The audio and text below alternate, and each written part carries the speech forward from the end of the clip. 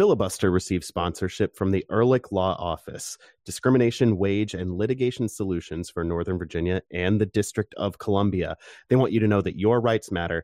You deserve to be free from harassment, and you deserve to work. They cover workplace discrimination and wage theft, non-competition and non-solicitation litigation, civil rights, takings and disability, and a lot more. For a free consultation, go to ehrlichlawoffice.com/filibuster.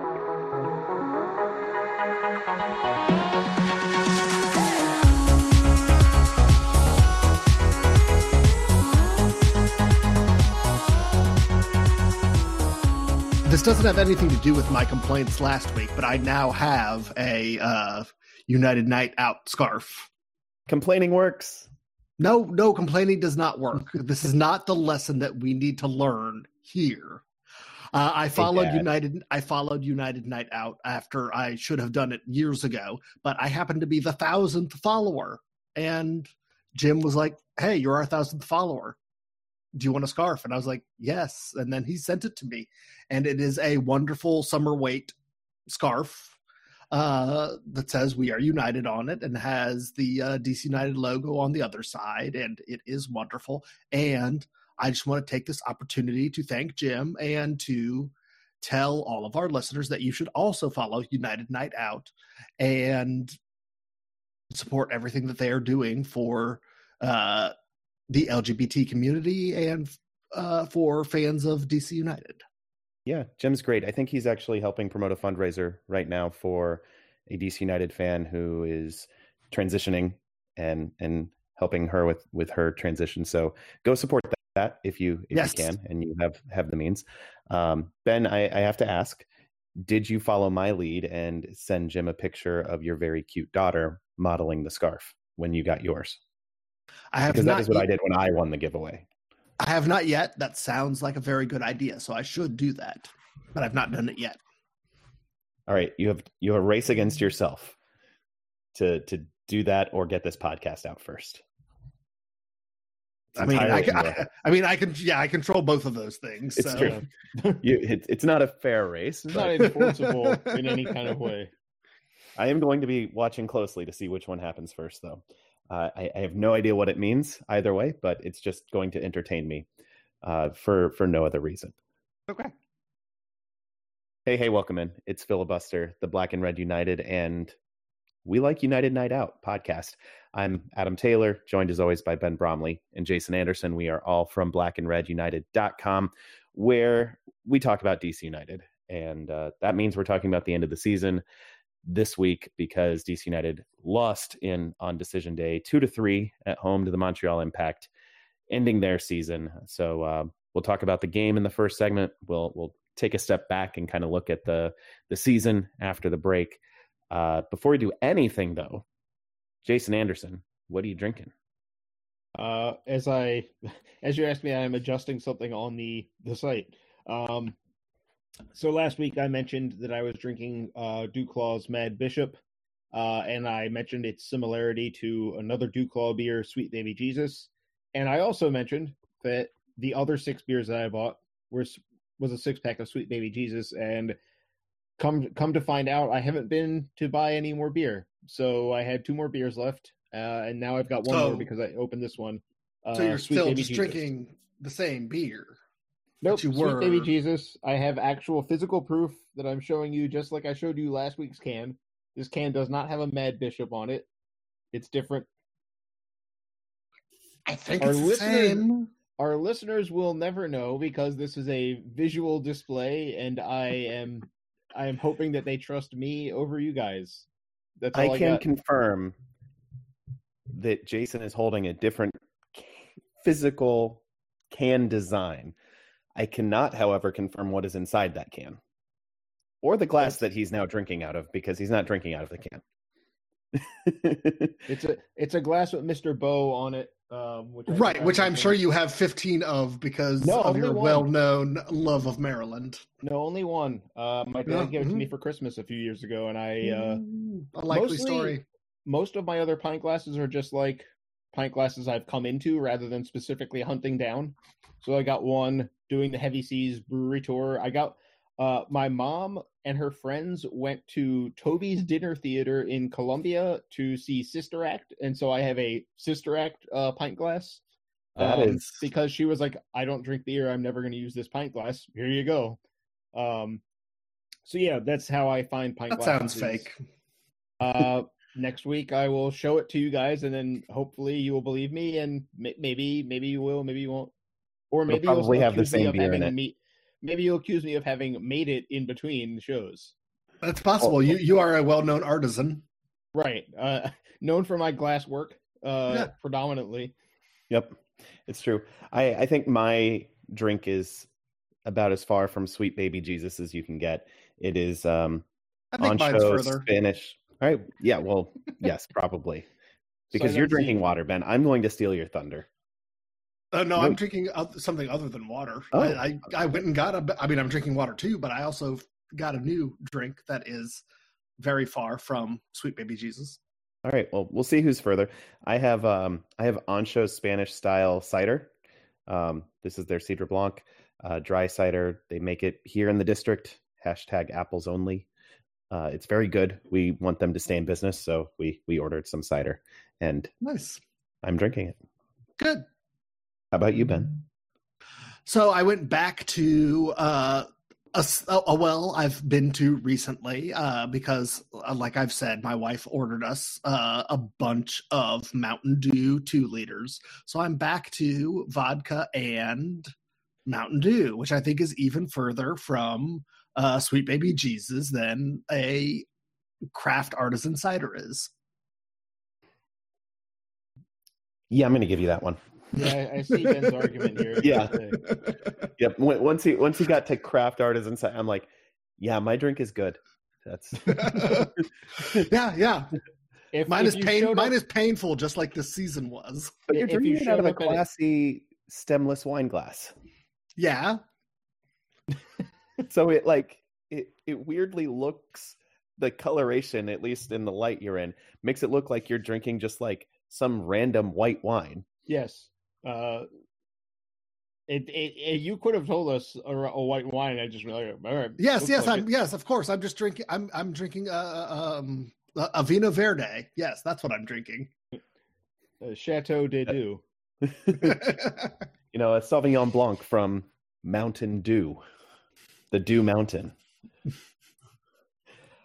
All right, DC United needed a win and some help around the Eastern Conference to sneak into the playoffs on decision day, Sunday afternoon. Got neither.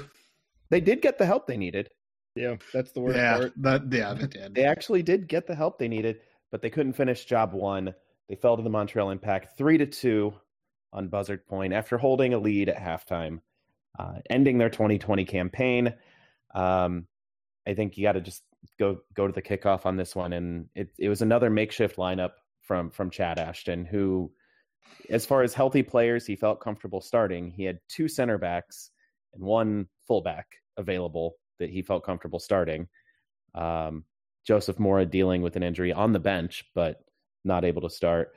O'Neal Fisher there, but he ended up going with a 3-5-2 with Russell Knaus joining the center backs on the back line. And we'll get to the wing backs in a minute, but wanted to talk about the back, because there were some stumbles there in the back during this game. Yeah, there were some big defensive issues, especially on the right side, to such an extent that they ended the first half kind of pulling Eric Sorga off the front line, having him play a sort of occupying the half space, so he's a little underneath and a little further to the right, so that he's closer to the right flank, so that he can help Julian Gressel out, so that Julian Gressel can stay deeper, so that he can help Russell Knaus out, because that whole side was just not working. Defensively, it wasn't working. Going forward, I think it was fine. Defensively, though, it was an issue for sure. And Montreal also was going out of their way to target that specific situation, and it makes me wonder if Fisher didn't also have some sort of knock that the team didn't want to reveal. Only because if you have this group of players available and Mora's out, you can play a Canals, Briant, Pines, Fisher back four. Like Fisher's played left back enough times where it's not a thing you would. It's certainly more familiar to him than playing Canals as part of a back three. So if he was fit and that option wasn't taken, that's very confusing.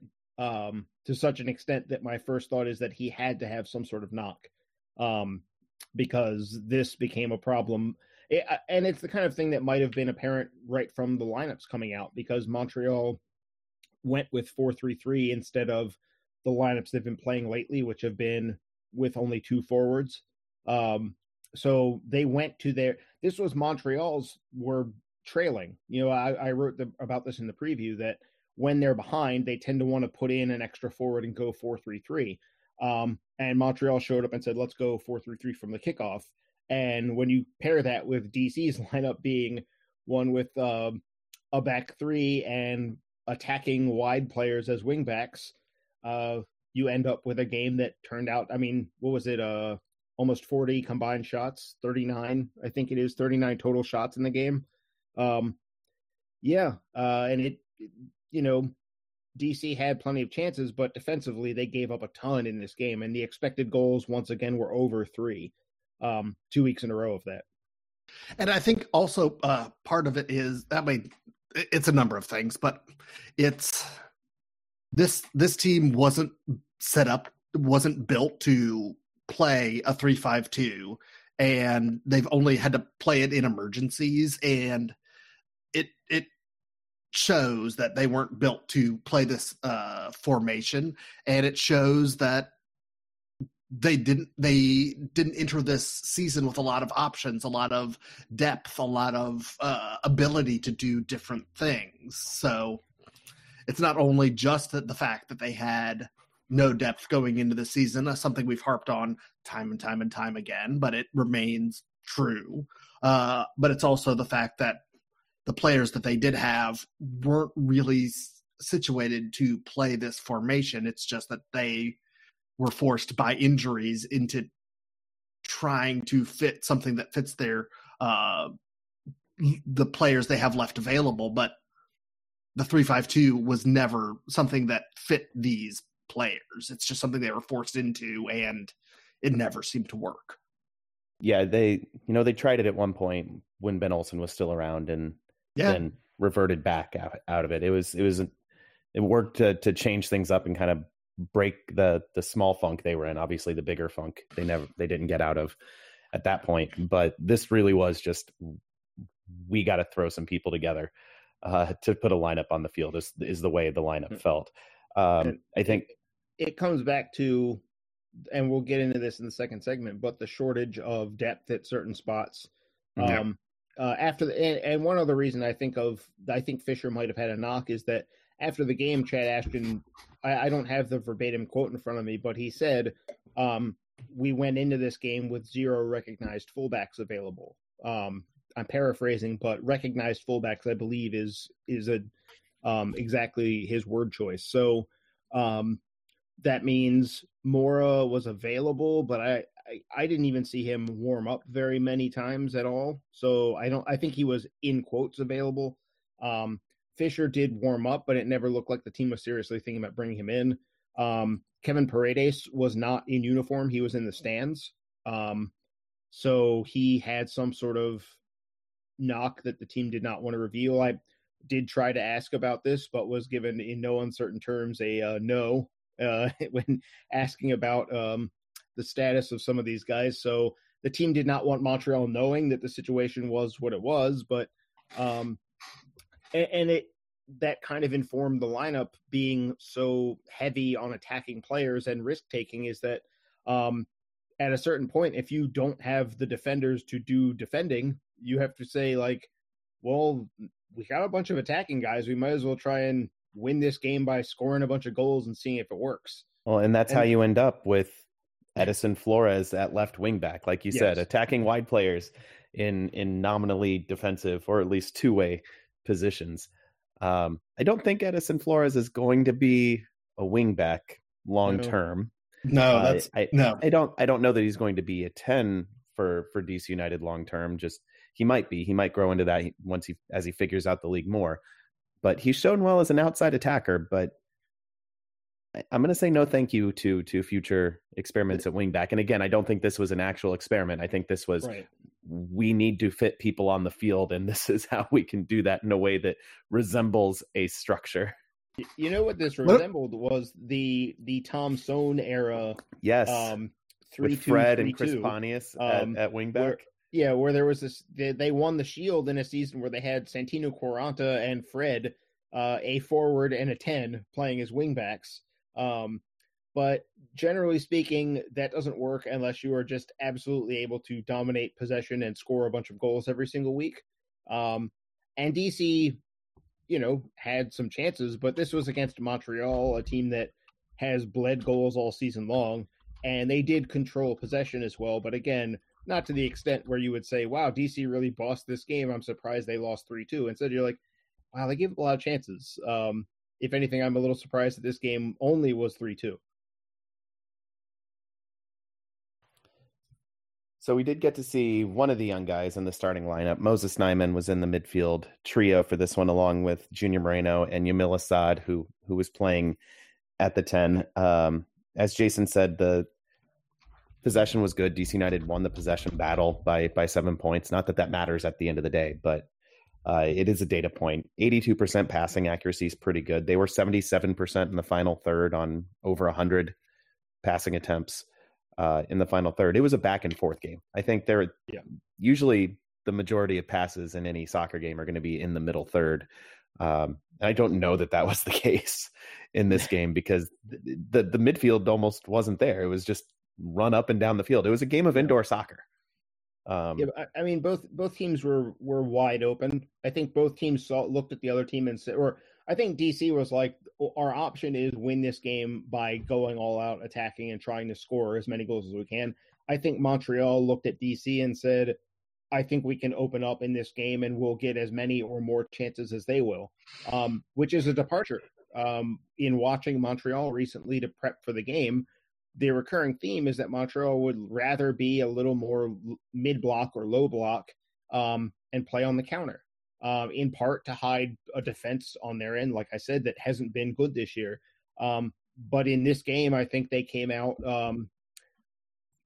maybe not, I shouldn't say they came out because they actually started pretty badly and DC took the lead and probably could have had more. The fact that the first 15 minutes ended 1-1 is kind of not a reflection of how those 15 minutes went.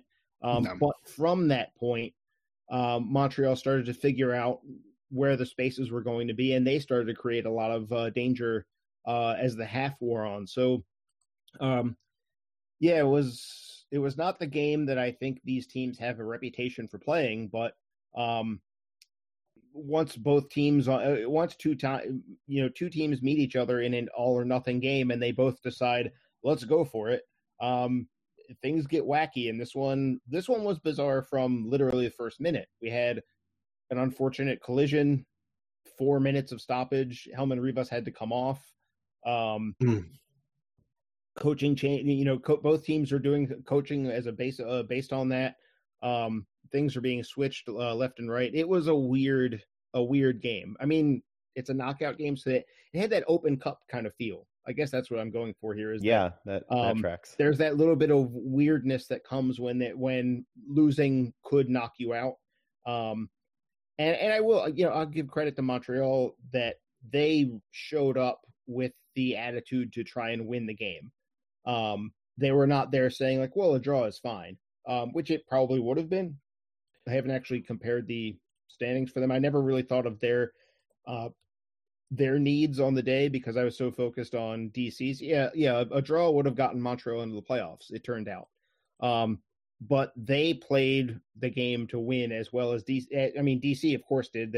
They had no options, but it was kind of fun. It's not the game that these teams really have the rep for putting out, but maybe over these last few games for DC, and maybe Thierry Henry showed that in the playoffs, maybe we'll see some more of the impact saying, maybe not against every team. Against the Union, they're probably not going to go wide open, but it would be fun if they want to go out and be like, screw it, let's try and score like 4 goals today. See if the other team can score 5. mean, if Thierry Henry wants his team to say, screw it, let's be heroes, then that could be fun. I think Montreal, to your point, they would have needed the same help DC United needed to get in if they had gotten a draw on this. So with the way the results went, they would have gotten in. But if Chicago had won or Atlanta had won, it would have changed things for them. So you mentioned some of the weirdness, and your analogy to the Open Cup, I think, is especially apt because we even saw some of the off the ball after the whistle violence in this one that Cuauhtemoc Blanco made such a part of U.S. Open Cup history at the Plex 12-ish years ago now. Oh, yeah. And like, not just... Is it only 12? It's got to be more than that. Really? Yeah. And not just Blanco, but like, Carlos Valdez having a fist fight with Brandon McDonald when the Union and DC used to just have a fight every single time they played each other. Like, exactly. There was an era there where an Open Cup game at the Plex meant you were also at a boxing match. So in this one, DC United took the lead in the 33rd minute through Ola Kamara, and Yamil Asad is jogging over to celebrate, and Romell Kyoto just runs up behind him, two-hand shoves him in the back to the ground.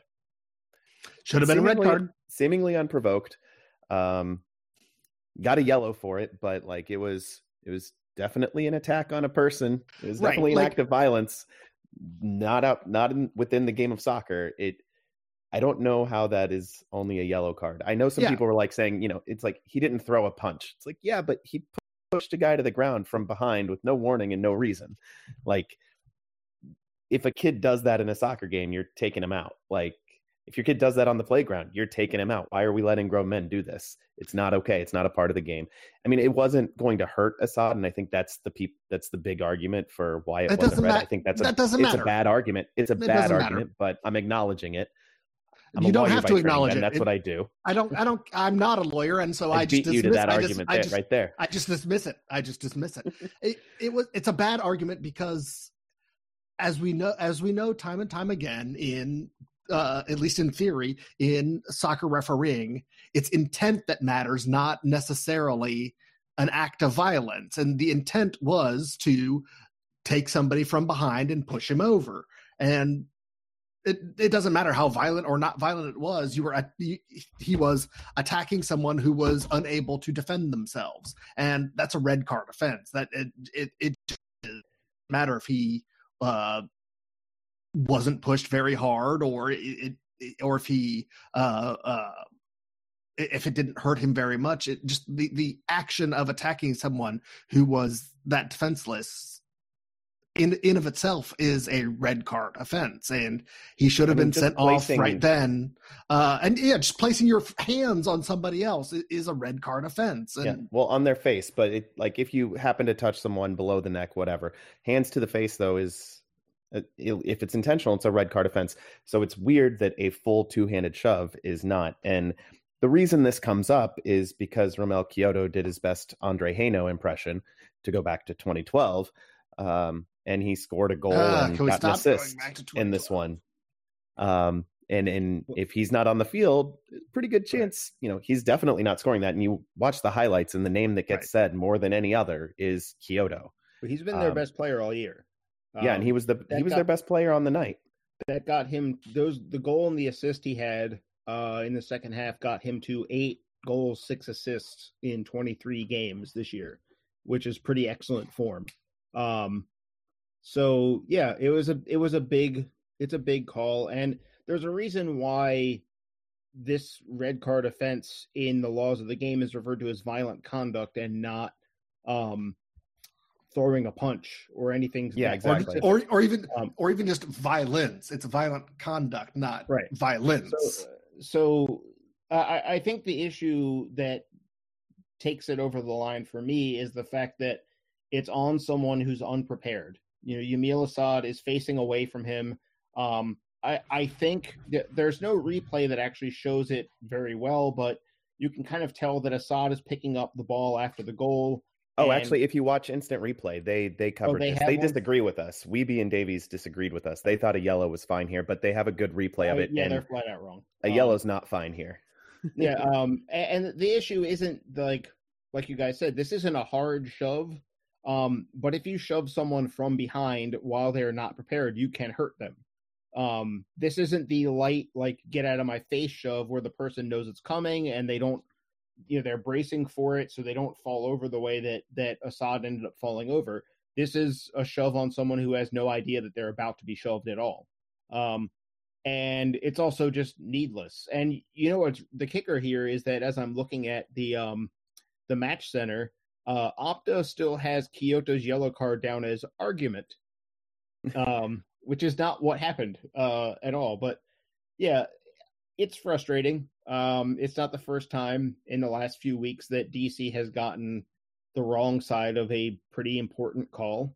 And kind of almost an impenetrable, weird decision. Like, this one's obviously a red card. Frederick Briant being waved on and the referee saying, "Oh, I got that wrong. You get a yellow card," is a weird thing to deal with as well. And the combination of those two things, the rest of DC United's season is the real reason they're not in the playoffs. But when you come down to, the most proximate cause, these two things definitely contributed. And unfortunately, because the referee saw the play from up close, any VAR check, he was going to be like, "No, I saw this. I don't need to look at the monitor. I saw what happened." So he very clearly made his decision on the spot. There was never going to be a call from the booth saying, "Hey, you missed this one," because he didn't miss it. He was right there. He just did a bad job. But both teams ended up quite upset with Rubio Vasquez at times in this game. There were penalty shouts. I think Montreal had a couple that were kind of dicey, and it also took VAR for Vasquez to get the red card he did give out correct, even though that one was like even more obvious. Guys? Yeah, like, how do you?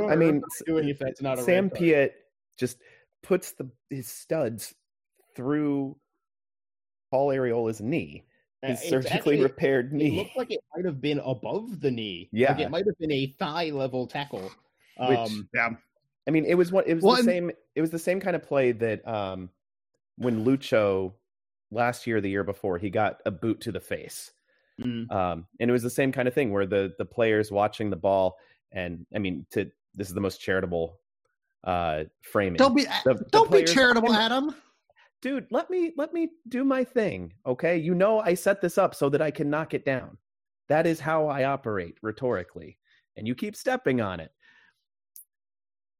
Watching the ball, and then he lifts his leg up to try to play the ball, misses it, and gets the player. There was no turning in this one. Piet just saw what was happening and just lost his damn mind for a minute, and then as soon as it happened, he's like, "Crap, I really shouldn't have done that." It looked like by the end of it, he and Areola were cool with each other, but it was an obvious red card, and even the Montreal broadcasters said, "Yeah, that's not going to stay yellow. You can't make that tackle. It's crazy." Yeah, that's one of those where no one. Hopefully, Areola's fine. Yeah, that'd have been real bad.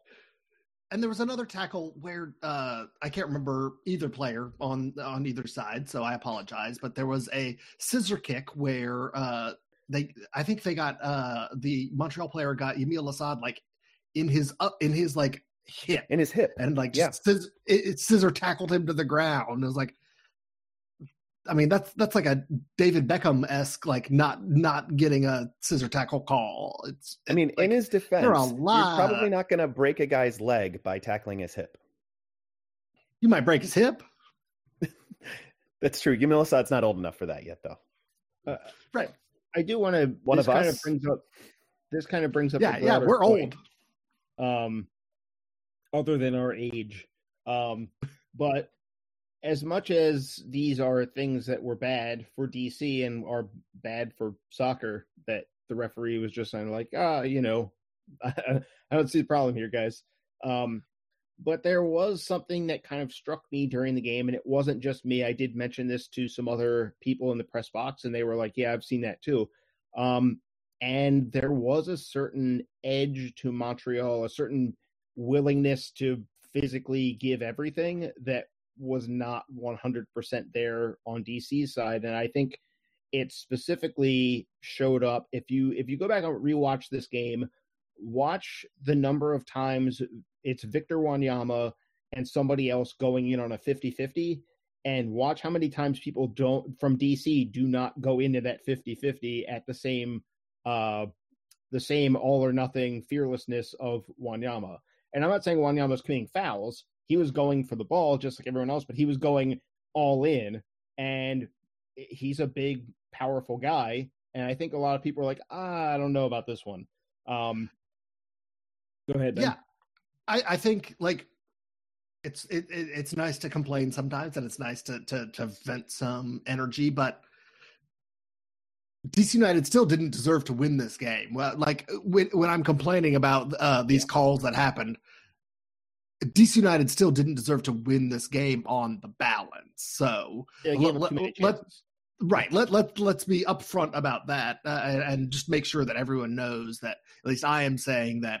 Yeah, they gave up too many chances. The game, they did not play a good game, and they did not deserve to win this game. They did not deserve to make it to the playoffs this year because of their balance of play throughout the entire season. So, yes, I 100% agree with you that while these are little symptoms and little annoyances that make us mad, on the balance of the day, they didn't deserve to win this game.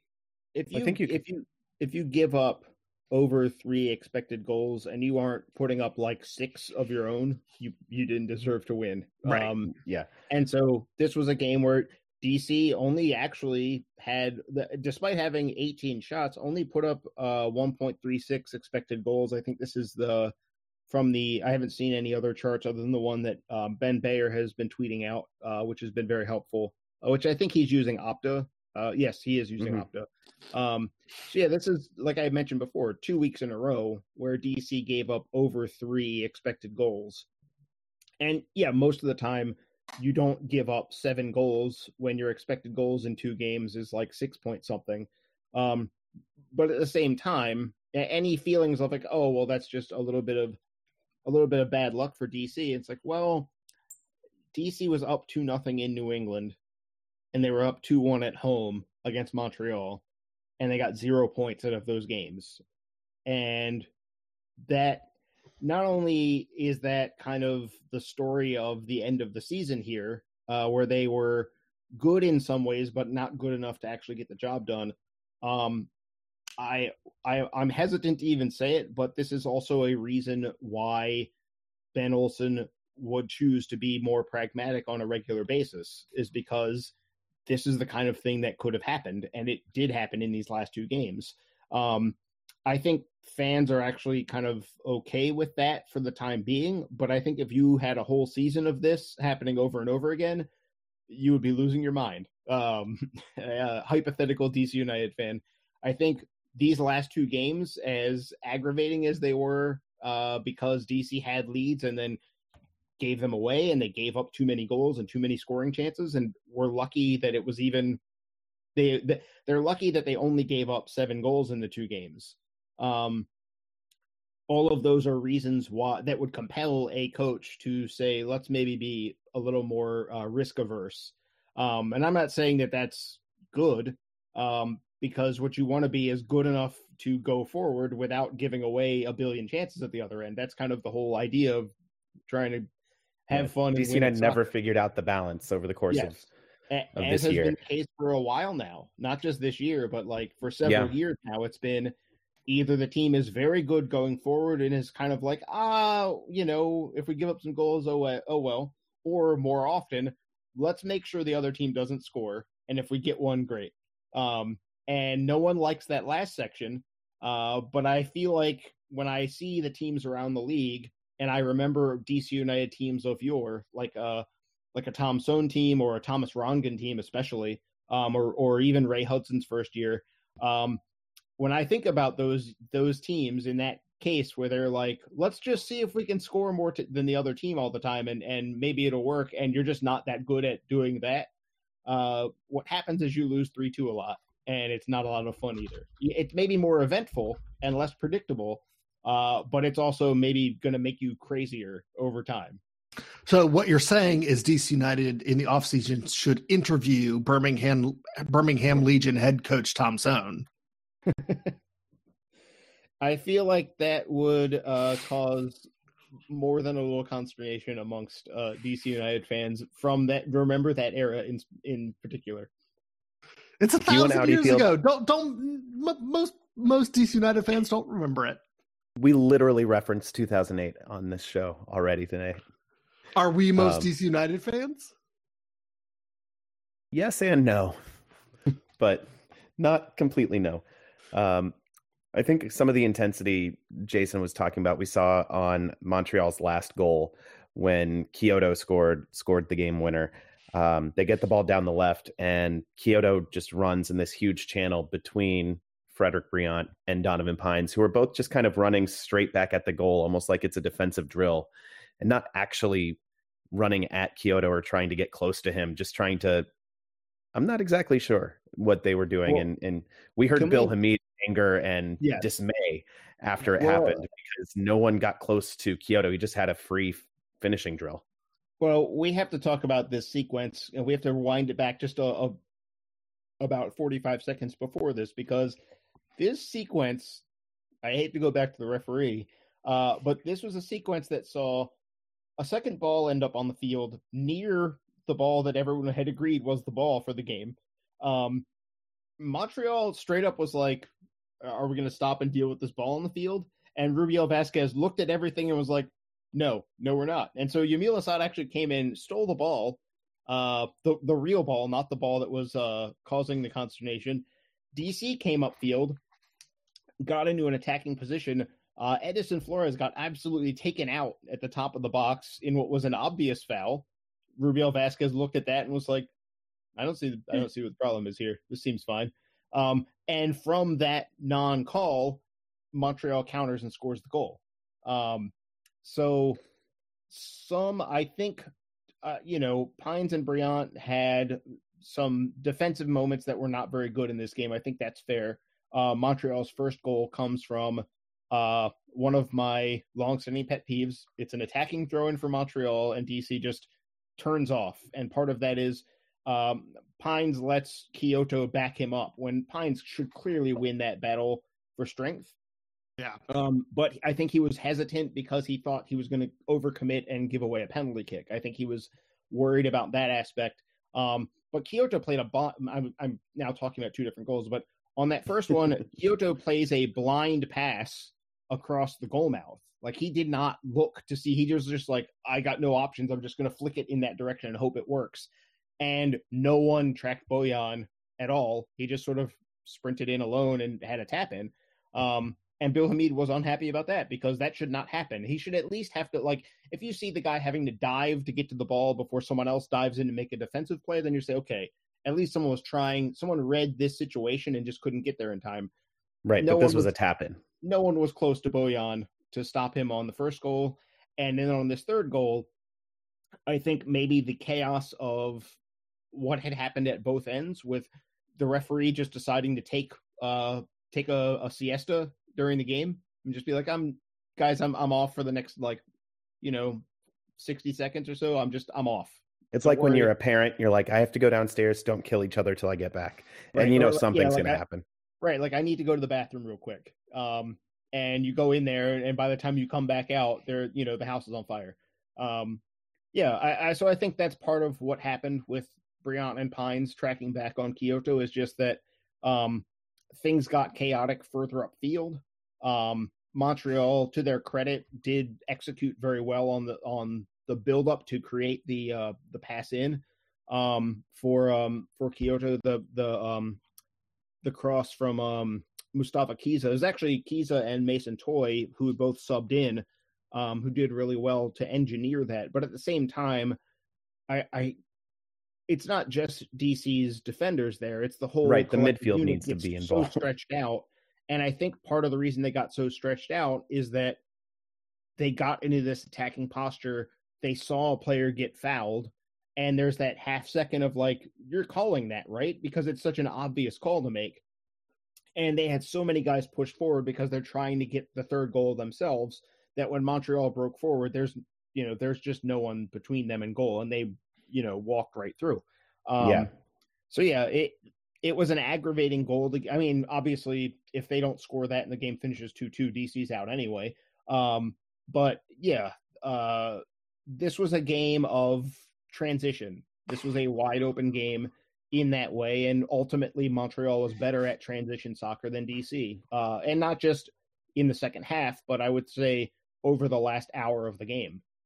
Yeah, I mean, let's transition to a few good things and from this game, and one of them I'm going to frame as a good thing and not as a failure to score an open play.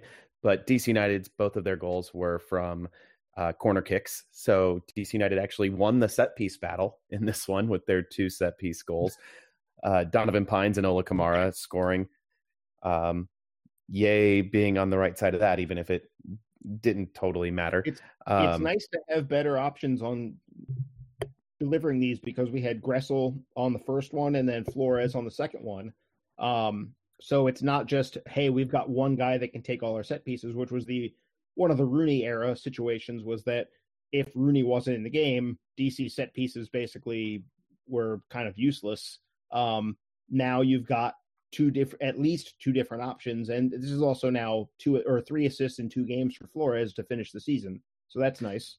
And on the attacking, on the goal scoring end, it's nice to see somebody else besides Steven Birnbaum from the back line be able to start nodding these goals in. It's nice to see Donovan Pines really upping his offensive game and scoring some goals, because he's giant, he's athletic, he should be a good goal scorer, and he's starting to put that proof in the pudding. Right, and this one, we've seen him get free on cleverly designed picks before. We've seen him just run at the near post and get there first. This one, they actually had him set up at the back post and kind of almost up at the 18. Yeah. And then he had one guy on him because he's so far from goal. You're not going to move everyone out there. So it's kind of clever in just having him start there. He bumps the guy, backs up, and just gets a free run. Not even a run. He just kind of lopes in and jumps up completely unmarked. It was kind of hilarious to watch. And he's just so much bigger and jumps so much higher than everyone. And I want to give him props too, not just for his increased goal scoring, but he's upping his celebration game a little bit too. I think it was a fun little pose for a photo after this one. Coolest guy on the field. So more of that. I like goal celebrations. So more goals and more cellies. This is 3 goals in 6 games for Donovan Pines. He finished the season having scored 3 in DC's last 6 games. And it was actually enough to get him into tied for second on the team lead for the team lead for goals. I actually was asked. I'm not. You just made it sad. I'm not going to out the reporter who asked me this, but I was asked, "Hey, does that make him tied for the team lead?" And I was like, "No. Kamara has the team lead, but Pines is second with 4." They were like, "Hold on a second. When was the last? When did Pines score his first goal?" And it's like, only a few weeks ago, man. But yeah, it's very good. The offense has been bad.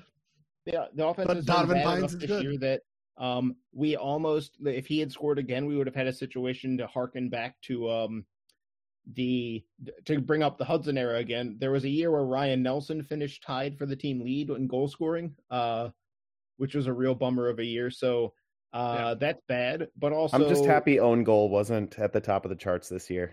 Yeah, that's it's a start. That's also happened. But yeah, finding a way to get the whatever elite set piece targets DC has at a given time.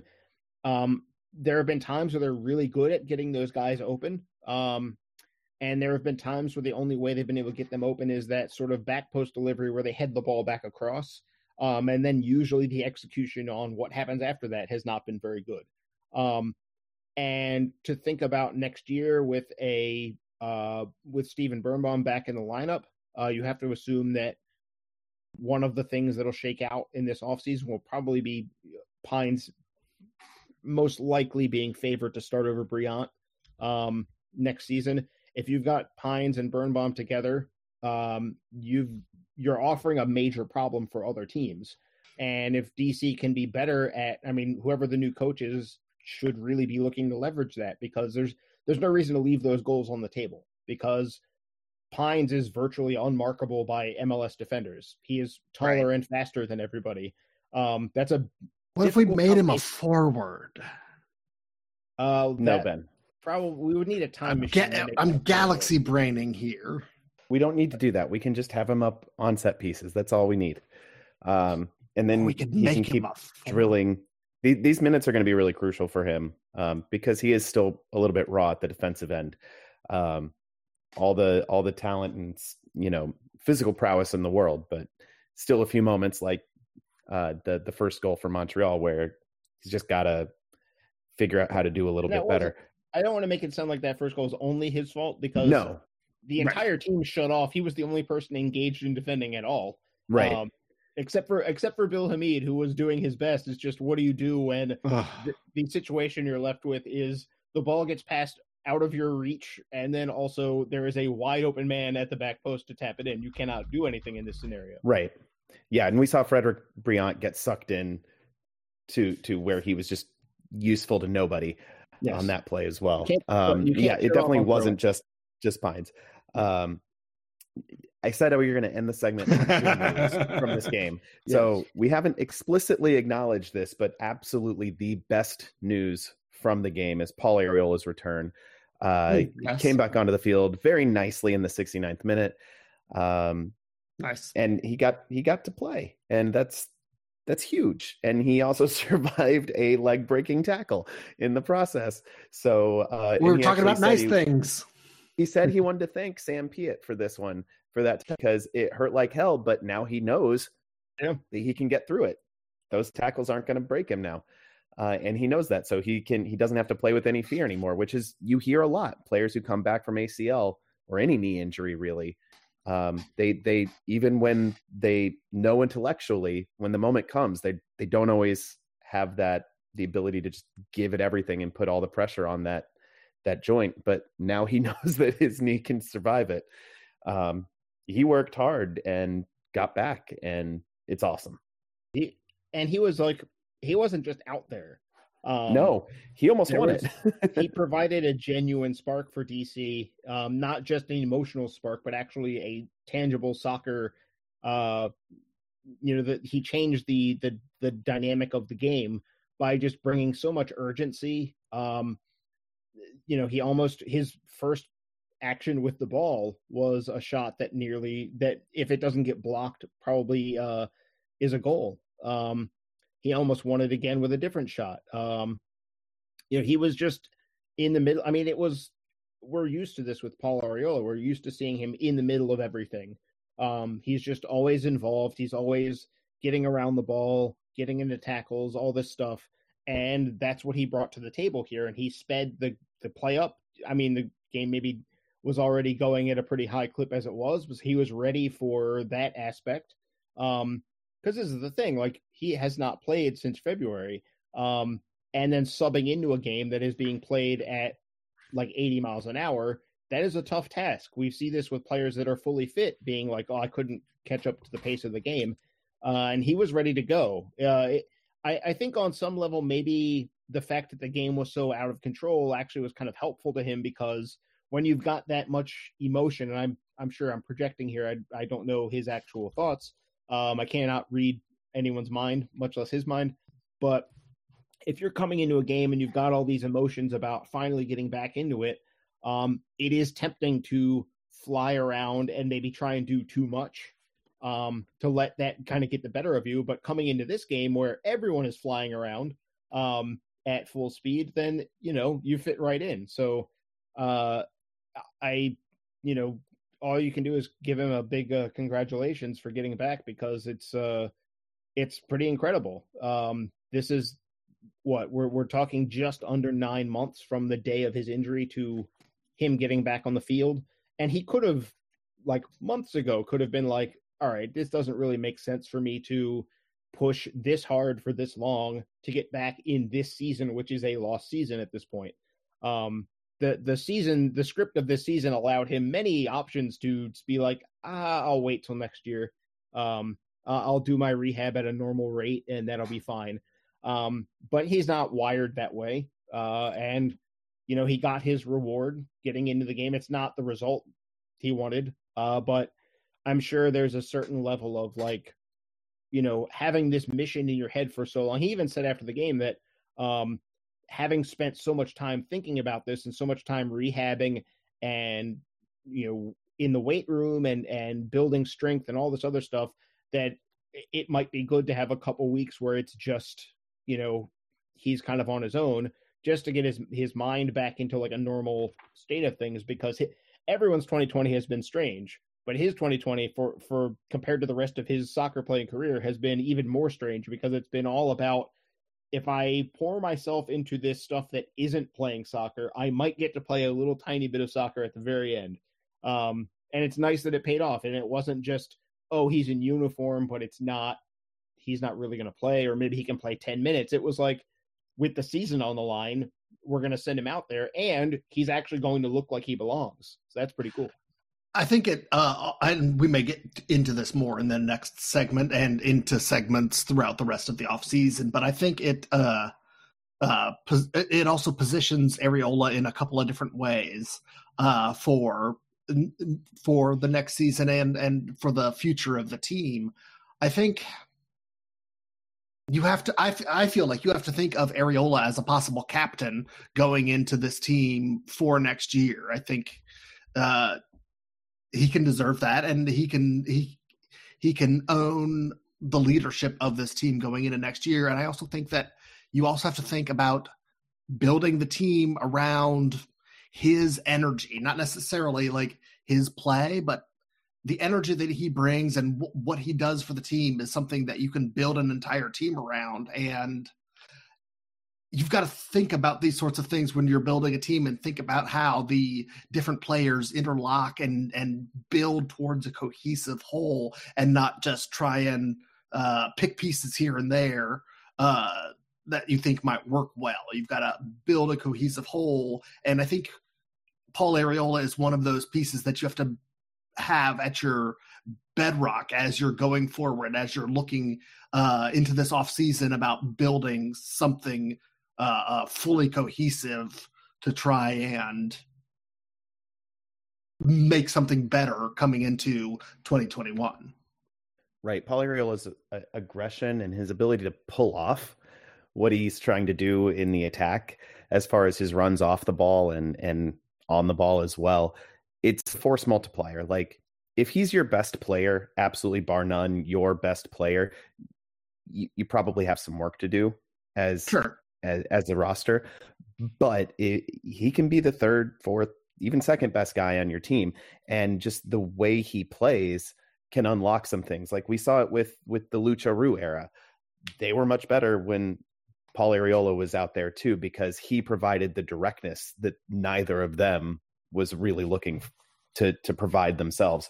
And you have to have that, because if you're just passing it around, you're not necessarily going to unlock anyone without movement off the ball and direct attacking movement at the goal, for that matter. And Arriola provides that. And he's also added some guile to his game. And he's obviously watching the games and learning as well. So he provides some tactical nous that as well. I agree. I think Arriola should probably be an inning starter. And it's nice to say that about your DP, but it's also true in this case. It's not true for every DP that they should be an every week inning starter, but for Paul Arriola, it definitely is. And I will be excited to see him week in and week out in 2021. We went much longer than I planned on this segment, so we're going to call it there, and we will be back to talk more generally about this very long and weird 2020 season. Stick around. It's Filibuster. All right, say you're at work and something unfortunate or untoward happens, and you need some legal representation to assert your rights in that situation, whether a boss mistreated you, you were fired unfairly, or something worse happens, Ben, in the District of Columbia and Northern Virginia, you know who to call, right? Yeah, you call the Ehrlich Law Office because you have rights. That's right. And your rights matter. And you deserve to be free from harassment. And you deserve to work. The Ehrlich Law Office handles workplace discrimination. They do civil rights. If you have a wage theft issue, they are there for you. If you have a separation from your employer that you want to get down on paper, and you're dealing with a non-compete clause or something to that effect. If you feel like your civil rights have been violated by a local government, call the Ehrlich Law Office. If you want a free consultation, tell them we sent you. Go to ehrlichlawoffice.com/filibuster.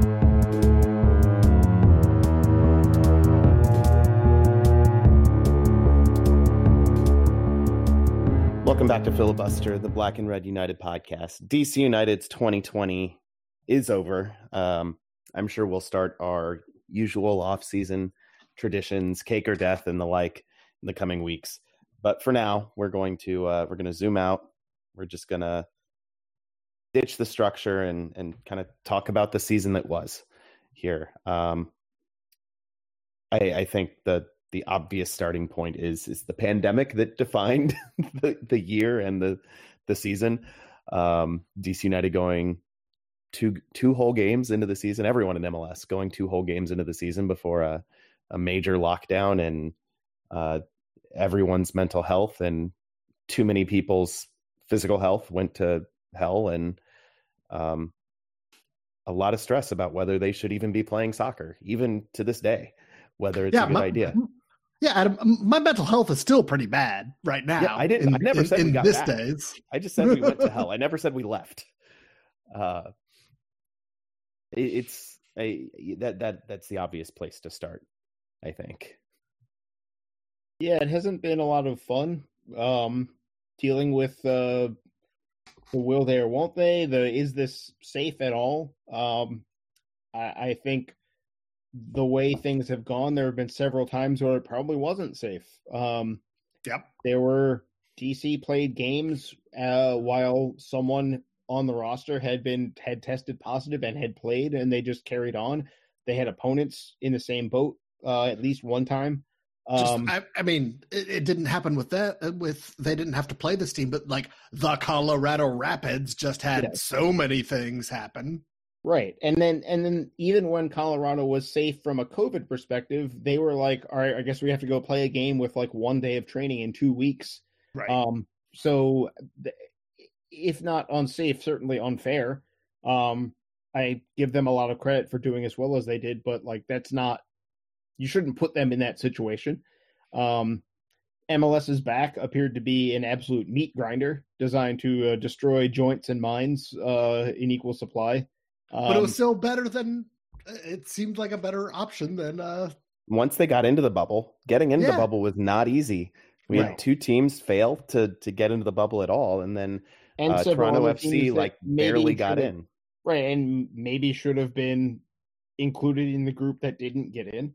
So yeah, it was kind of, I mean, I don't know what to say that the league should have done to get over some of this stuff, because some of it, once you got in motion, is completely ad hoc and is completely like, these things are changing by the hour, and like teams are like the Toronto FC situation, teams are in the air flying to Orlando and deciding to turn back like that late of a decision. So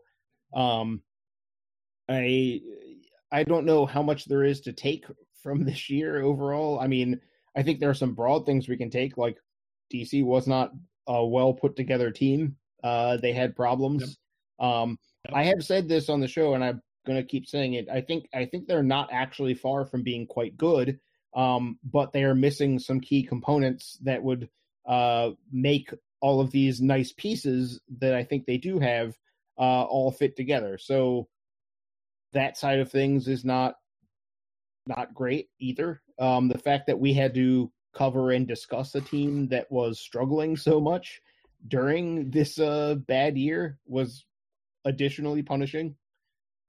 And we were talking about this off air before we jumped back on, but I feel like they need a direction, and I feel like that comes from a new head coach. I feel like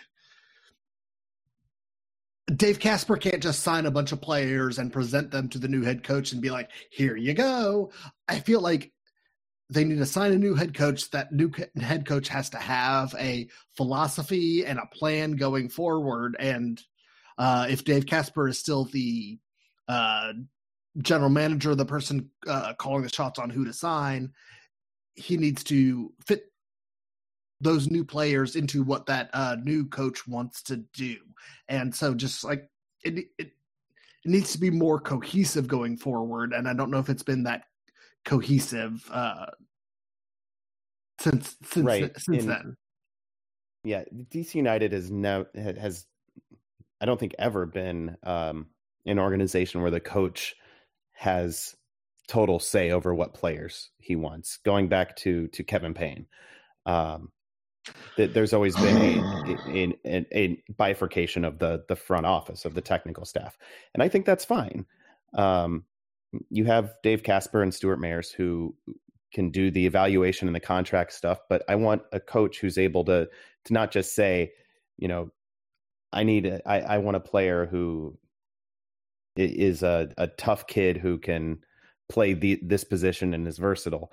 I would rather have a coach who says, this is the role I need filled. Give me a player with the attributes to contribute at a high level in this role. And then everything else is gravy. And I think Stuart and Dave, they have the setup, they have the analytics, they have the recruitment, they have the databases to be able to, and the access to the tape to find players and define them like that. But you need to know what the coach needs. So I agree with you, Ben. I think that's something that they can do. And I think it's something that they will. And I'm hopeful. Can I throw in something that they do need to probably do a better job of is not just identifying players, but getting the deals done. Yes. Because crossing the line. Yeah. We spent so much time talking about how the team was short at certain positions. And the only one we know where they tried to make a deal and then it didn't happen was Diabasi, which would have addressed a lot of depth, even though I think I mentioned this on last week's show or maybe off air. It wasn't good.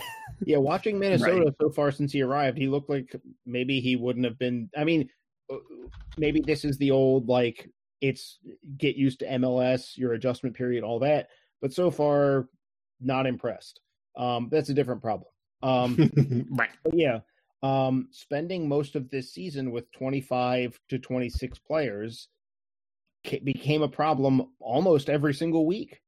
The number of times where when I'm to pull the curtain back, when I write the preview before a game, to make sure I don't forget anything, I pull my roster spreadsheet up and I quite literally, did we lose Ben? We did. But we're still recording. We're just going to keep talking. And if this part of the show stays in, then great. But yeah, I pull up my spreadsheet and I am like, I highlight each name as I either can rule them out or rule them in, to be exact. And the number of times where I looked at it and I had 20 or 19 or 17 names highlighted and not like 24, it was almost every single game where they had that, like, maybe one player wasn't going to dress, or maybe they were going to be short one. This came up over and over again this year, and it wasn't just the number of injuries, which were very high, but also just you got to have more players. I think this year's schedule was a grind, but next year's schedule is going to be a grind too, because the league is going to start later in the year. So they're probably going to try and play a full season in less of a stretch of time.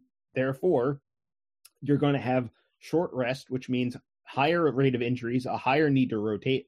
You cannot do let me condense all of our salary cap space over fewer players. All of those spots need to be filled. And that comes back to getting deals done. So if you spot a good player, you've got to find a way to make it work. And it's tough because MLS doesn't give you a lot of wiggle room. But that's the job, right? Right. and or like if it's DC has this third designated player spot, it could come down to how good of a case can you make for that player to be signed to ownership. Because of ultimately with a designated player, if ownership says no, then the money is not there unless you personally want to fund it. You're not going to be able to sign the guy. So, these things need to be improved because this year I think they assembled a lot of talent, but I think there were enough things missing and there were enough shortages of depth where this just kept coming up that DC felt short of players over and over. They had a lot of good pieces on the roster, but they were missing a centerpiece and they were missing backups at many positions. And like you said, we saw it. And I think that brings us to one of the next major events in the season, and that's the end of the Ben Olsen era. I think there's a strong argument to make that the roster situation contributed to a lot of the problems we saw that led to Olsen's departure.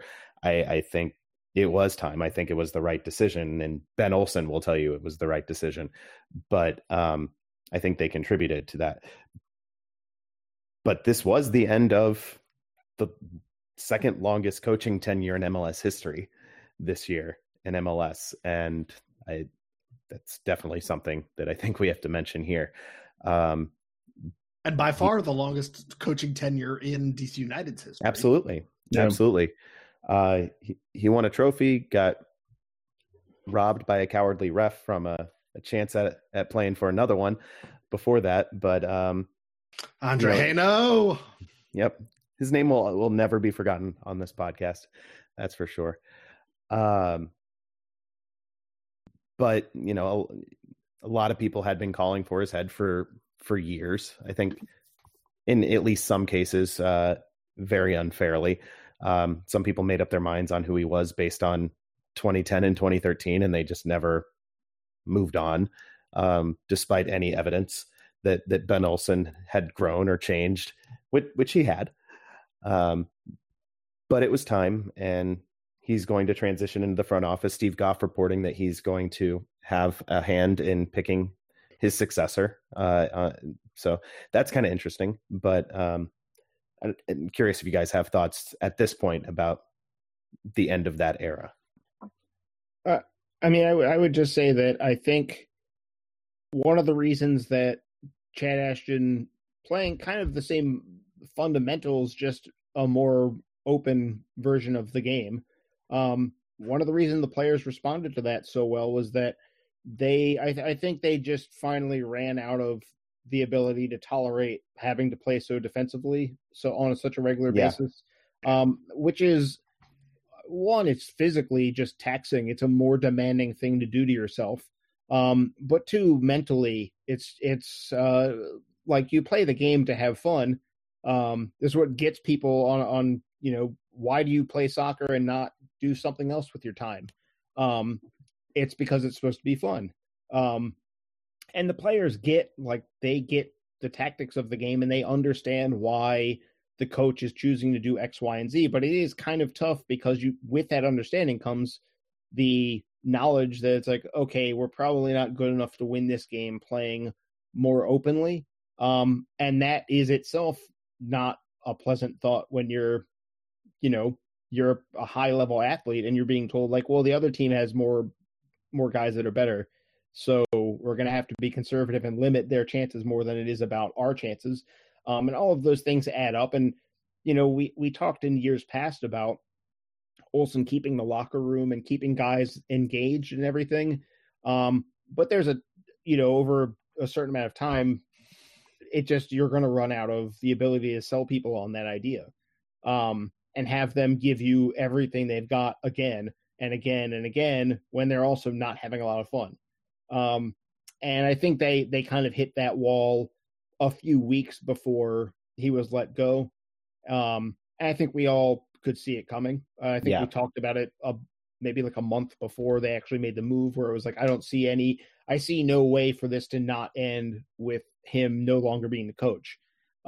Because when the whole player pool, other than maybe the academy guys who were new to this and not necessarily used to, or hadn't run out their tolerance for it, when the whole player pool is like, I can't do this anymore, man. Like I'm giving you everything I've got, but I've just got nothing in the tank. I just cannot get excited to do this, park the bus one more time. Then you kind of have to go at that point. There's no recourse. There's no getting around that.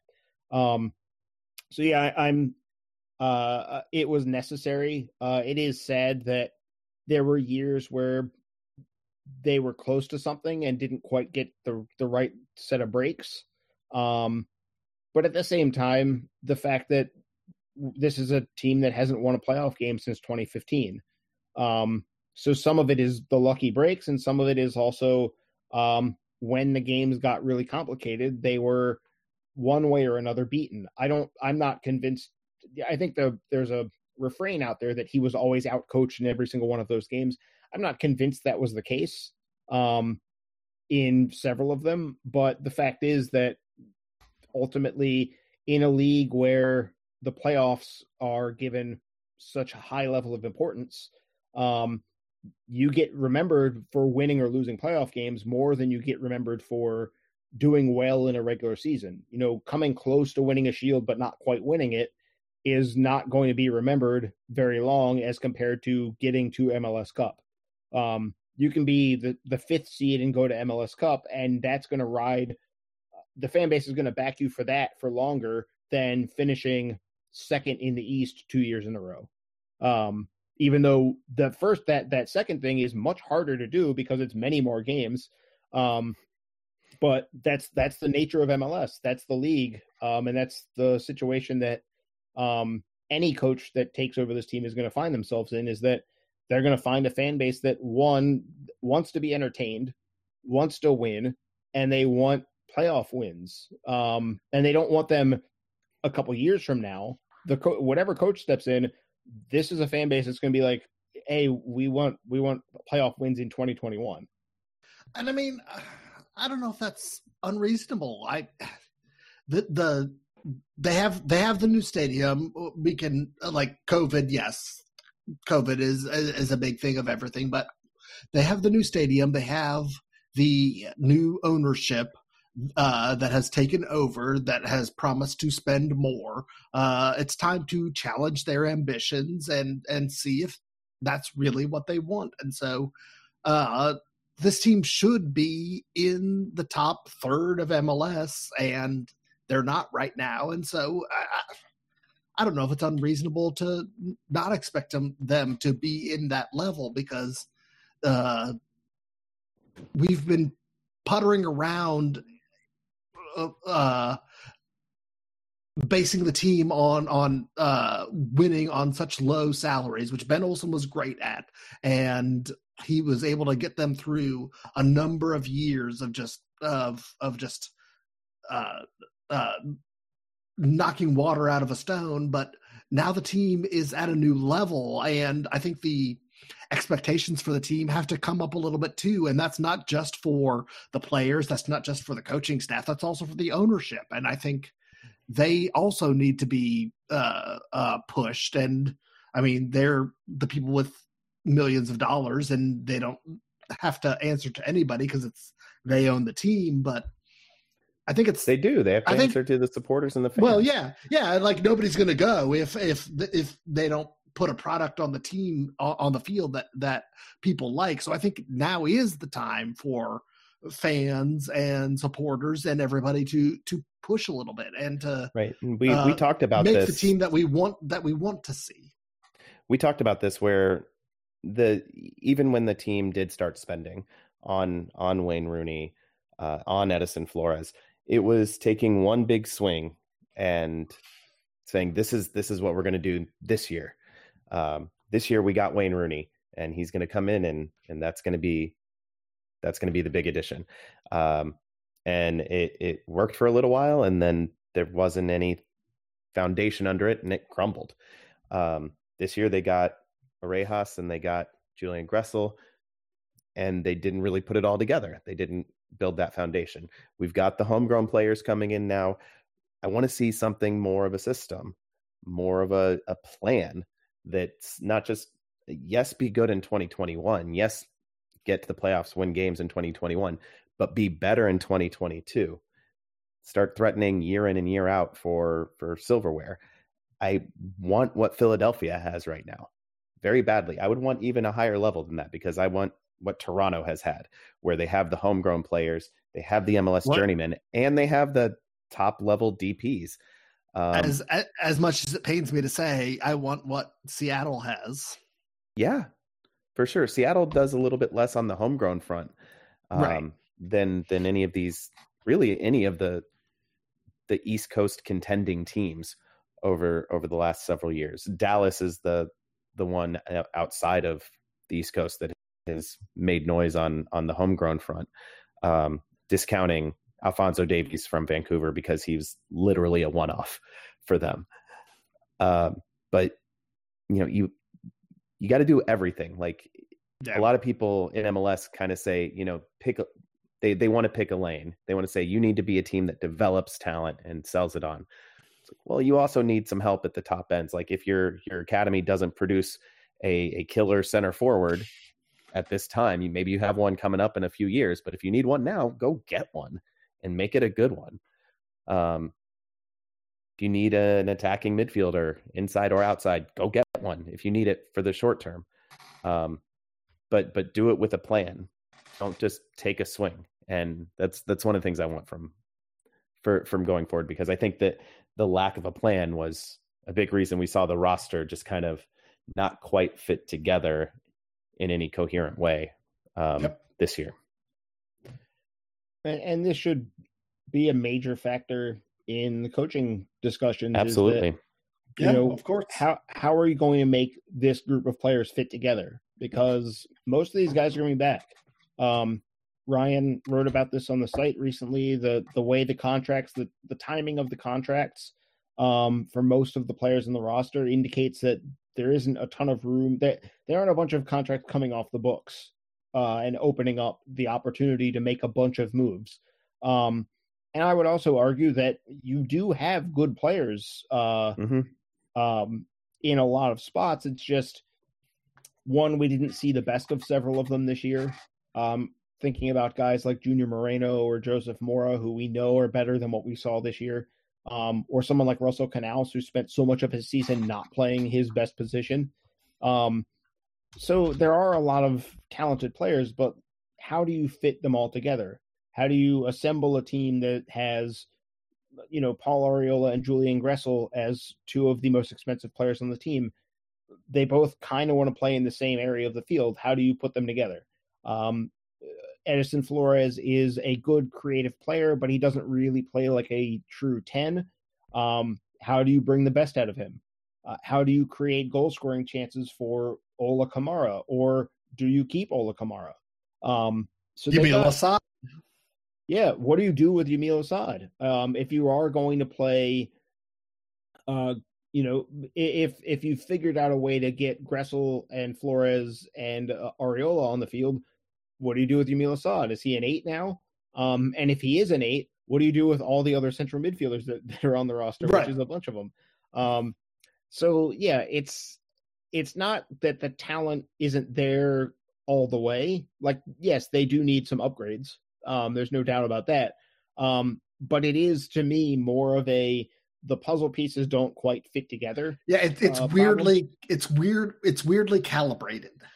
Yes. Yes. It's felt all year like a jigsaw puzzle where we're missing some stuff, and also some of the pieces were cut by like two different people, and so they don't quite. Some of them got wet and they're all squishy and a little bit like misshapen. Someone's dog chewed on one, and you can see where it's supposed to fit, but it doesn't really fit anymore. And somebody's cat batted like 3 or 4 pieces into the trash can, which is the signings that they should have done. Right. So thank you for explaining that metaphor, Ben. But yeah, there are a lot of this is a complicated issue. This is not an easy to untangle situation, because in a way, if you just came in and you're like, this is a hopeless group of players, we need to get rid of all of them and start over, that's easier. There's a clarity to that. But this isn't a hopeless group of players. They have a lot of talented guys. They seem to like playing together as well. This isn't a locker room that is broken and divided, so you have to get rid of some guys just to have the proper morale and team spirit in place. That doesn't appear to be the problem either. So yeah, I think there's plenty of room to make this work. It's just that whoever comes in as a coach, you've got to have a real clear picture of what you want to do with these players, because the top end of the roster is not necessarily stitched together in a way where you say, oh, this is how it's going to work. You know, when you guys mentioned some of the teams that are good blueprints to follow, and Seattle being one of them, when you look at how Seattle's roster is built, it kind of explains itself very quickly.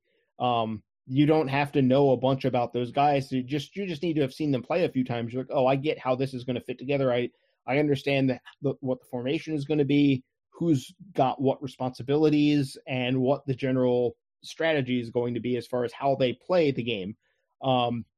It was a roster assembled with a vision based on the coach and based on the GM, and it all kind of blends together really well. And this is why they keep being successful. DC's roster right now, I mean, I'm glad to see that the team has spent money on some guys. We keep bringing this up, but like the old DC doesn't spend thing has been untrue for quite a while. The money has been put, I mean, maybe not like LAFC money or Toronto FC money, but enough money has been spent to compete. Just ask the Philadelphia Union, who spent, if I'm not mistaken, less on their roster than DC has spent on theirs. So the money isn't really the problem. If the Union or the Red Bulls of a couple years ago are able to win a Shield, then you can no longer say, well, the money isn't there. The roster hasn't been given enough resources to be good. It's about talent evaluation and where do these players fit together? How are they supposed to work as a unit? Because you can't, this is no longer a league, and it hasn't been for a long time, where you just say, look, if we get, 6 really awesome players and throw them out there, it'll work itself out.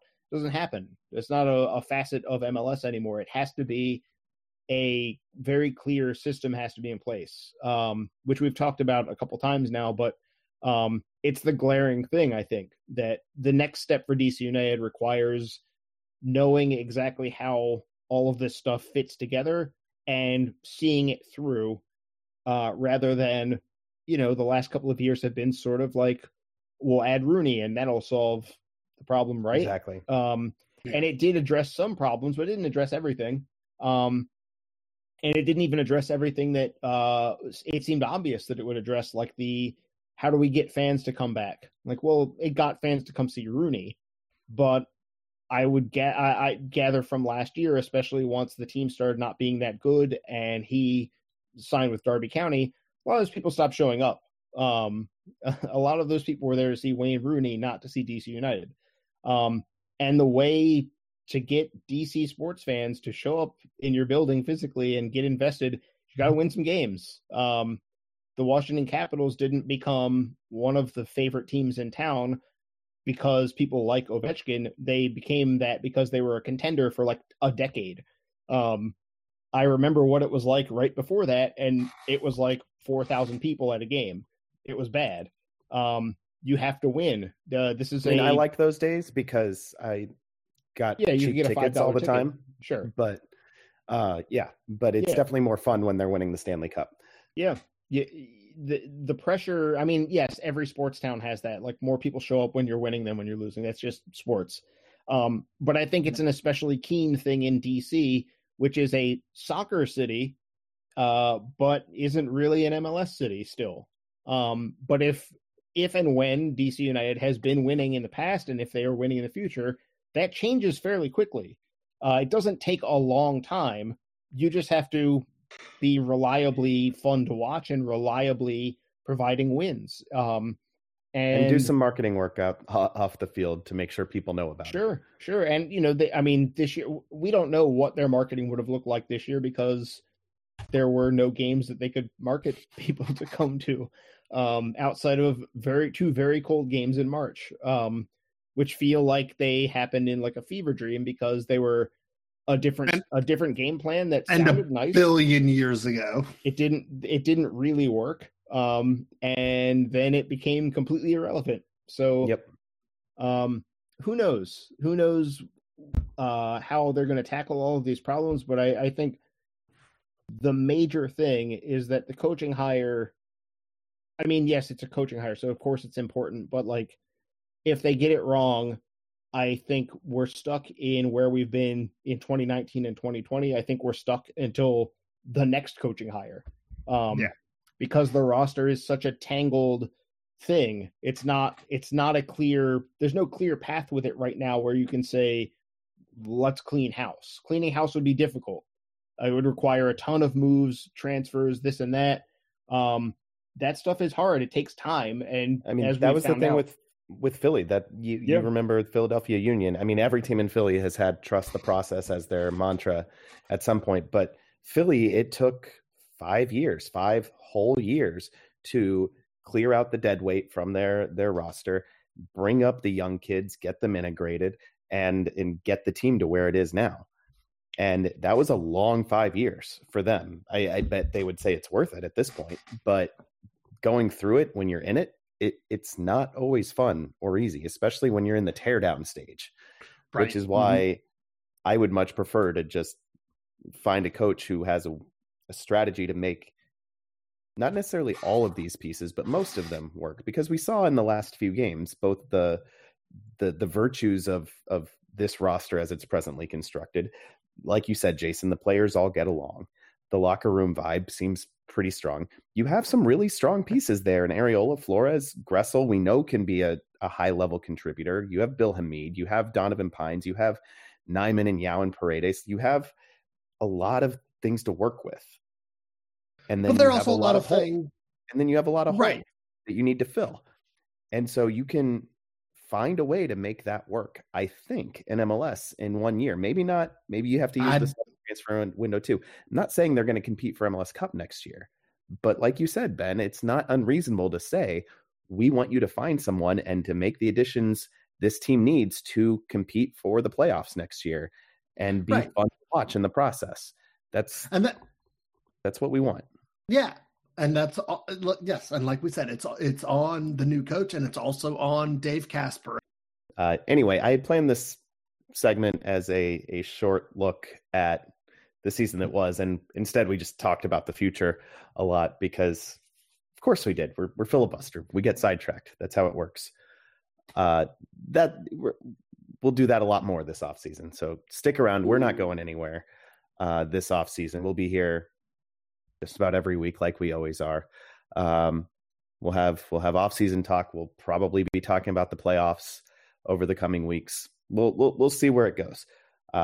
Anyway, find us at blackandredunited.com. If you want to support us financially, you can do that at patreon.com/filibuster.